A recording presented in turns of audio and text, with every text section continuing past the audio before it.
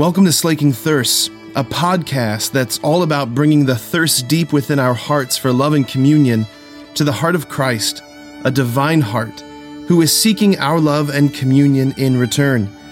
The hope is that the two thirsts would meet and both thirsts would be slaked. So like I said, this is the feast day of the early martyrs of the Roman Church. So beginning around the year 64 AD, in the year 64 AD, a massive fire swept through the ancient city of Rome, and the emperor at the time was Nero.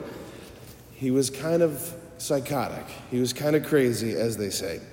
And historians are divided whether or not, whoever started the fire. Some even say that Nero himself started the fire. He wanted to have a reason to rebuild a section of the city. Anyway, what Nero did is he seized the moment, he blamed and he scapegoated the Christians, this new movement for the fire. And Peter, the leader of the Christian community at the time, Peter, who we celebrated yesterday, Peter was arrested and he was crucified, as tradition goes, upside down, because he said he was unworthy to be crucified in the same manner of his Lord. He was crucified upside down in Nero's circus, which was not a fun place to be. Let me just put it that way. Right? It was a horse track, a massive horse track. And the center of it was it was an arena for public executions. In the center of Nero's circus, if you've ever been to Rome, if you go to St. Peter's Square, the massive obelisk that's in the center of St. Peter's Square was about 400 yards to the west in the center of Nero's circus. So one of the last things that Peter probably would have seen would have been that obelisk, which is a pretty astounding thing if you think, if you go back to Rome, if you see that, that's what Peter saw as he was dying. Okay, so subsequently, as a result of this, hundreds, perhaps thousands of Christians, they were arrested, they were rounded up, and they were tortured for their faith.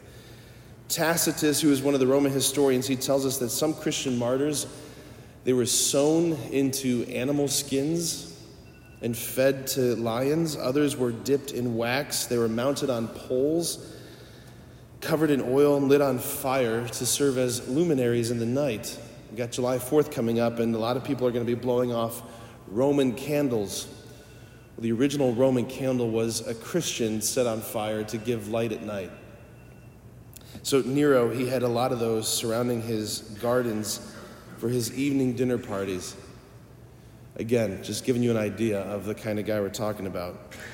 So we don't know the names of all these early martyrs. We don't know how many there were. We don't know how bravely they faced their deaths. We don't know if they kind of resisted intensely. We don't know. We don't know how many men, women, and children were united to Christ in their suffering, but we know that there were many of them, and we know that their blood watered and it irrigated the fertile soil of the church, right? It was Tertullian who said that the blood of the martyrs is the seed of Christians, and if it weren't for their courage, we wouldn't likely be here today.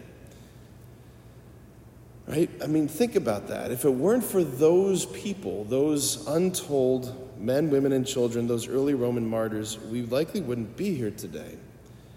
I always think about that when I put on a red vestment for a martyr's feast day. This was dyed in a factory somewhere. But the reality is, we wear red because some martyrs somewhere along the line spilled their blood, that they were unwilling to capitulate. They held the line.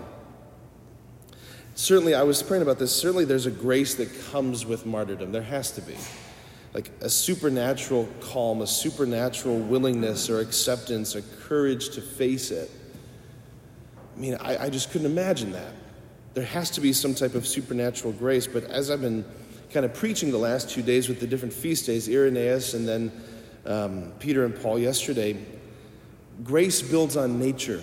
Right? That's a fundamental Catholic principle. Grace builds on nature. I think that supernatural grace of martyrdom, it needs something to be grafted onto. It needs something to transform. It needs some natural substrate, some natural courage to transform and elevate.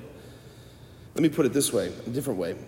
You get ready for the big death, the big suffering by all the many little deaths and little sufferings that you willingly undergo throughout the course of your life.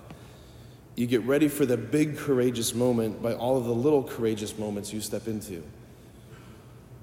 Look, I hope that no one that I know, none of us here, I hope that no one I know, no one I love, suffers the martyrdoms of the early church martyrs. But I also hope that none of us are crumbling when we have little moments to witness to the truth and beauty and goodness of the gospel. I hope that we're not hiding our faith in the moment where we're called upon to witness to our faith. I pray that we're not cooperating with evil willingly. I pray that we're not compromising or just going along to get along. That, again, I hope we're not playing quiet, calling our cowardice prudence. Like, I hope we're stepping into the little deaths and the little sufferings and the little moments of courage. We need to step into these little martyrdoms. We have to practice death. That's what all that is. It's practicing death. That's why the church gives us Lent. I know this sounds weird, Lent every year. To pray, fast, and gives all. It's an opportunity to let go of things, to practice death. We have to practice death. We have to practice martyrdom, to let people think terrible things about us. To let people draw terrible conclusions about us that are unfounded and unwarranted. Because we're so attached to that, and we mustn't be. Because none of that matters. None of that matters. None of that external stuff can separate us from Christ. As St. Paul says in his letter to the Romans, nothing can separate us from the love of Christ. The only thing that can separate me from the love of Christ, get this, is me. Only me. I'm the only one who can wrest myself from his hand by my choices and my sins and my cowardice. Right, listen to what Jesus says at the end of this gospel. He says, but the one who perseveres to the end will be saved.